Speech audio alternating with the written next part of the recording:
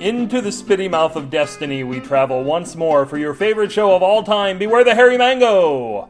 You like crazy crap in your audio, don't deny it. I've caught you red-eared at this very podcast on multiple infractions. I have a magnificent thing for you. The ever-startling Fred Heimbaugh has created a little opera based on Terry Bisson's legendary short story, They're Made Out of Meat. It's a mere 89 cents on Amazon, under 15 minutes long, and it will cause your friends and loved ones to take a step back from you when they find you listening to it. It is truly a thing of beauty. Here are 40 of my favorite seconds to tantalize. Slap or flap, slap, slap, slap, slap, or flap, flap, flap, flap. They talk, they talk, they talk, they talk by flapping their meat at each other. They talk by flapping their meat at each other. They can even sing by squirting air through their meat, air through their meat. They can even sing by squirting air through their meat.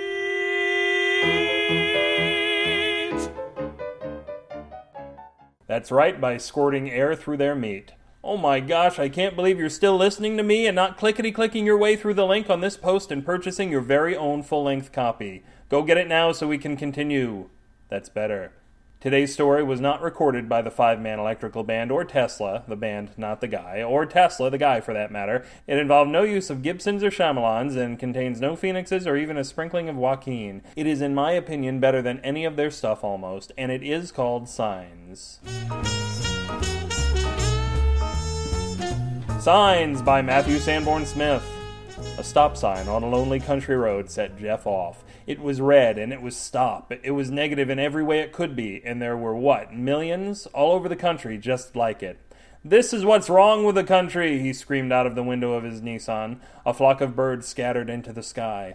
Back home, Jeff blew the dust off the sheet metal machines at his father's old factory and got to work on the scraps that littered the place. 14 hours later, he curled up on a floor dusted with insect droppings and exoskeletons and slept hard with his arms wrapped around a bright green round "Go" sign. Stop signs saved lives, Jeff knew that. He certainly wasn't going to remove them, but wherever there wasn't a stop sign, why not post a "Go" sign? He hired a couple of guys and they'd make signs during the day and plant them around town at 4 a.m. when the local cops changed shifts and were less likely to drive by. People liked the signs and they caught on. Jeff had plans far beyond "Go." His vision of positive reinforcement next took on the venerable "Yield" sign. Powder blue "Push On" signs sprung up everywhere. But why stop with street signs? They planted "Please Play with Dog" signs wherever there weren't "Beware of Dog" signs. "Slow children" signs were replaced with "Children who are really trying hard" signs. There was some misunderstanding there. Copycat sign makers tried their own hands at the game. Some started slowly, merely buying other people's signs and cutting off the "no" in them. Parking signs were rampant.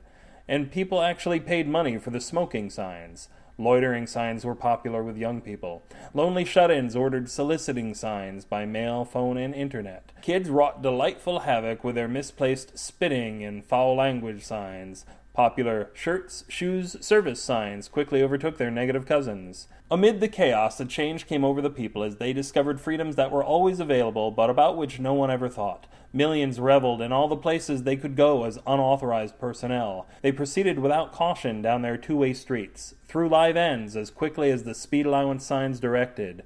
They dumped and trespassed, and through traffic beeped its horns with glee as it raced past the new "fast" signs that were not near construction sites. There were so many outlets, and so much fishing. Jeff was made the Secretary of Transportation. The whole country just lightened up and felt better about itself. It didn't go unnoticed, either. Other countries started asking us out and inviting us to parties, and soon we were popular again. But we wouldn't put out. We weren't a floozy.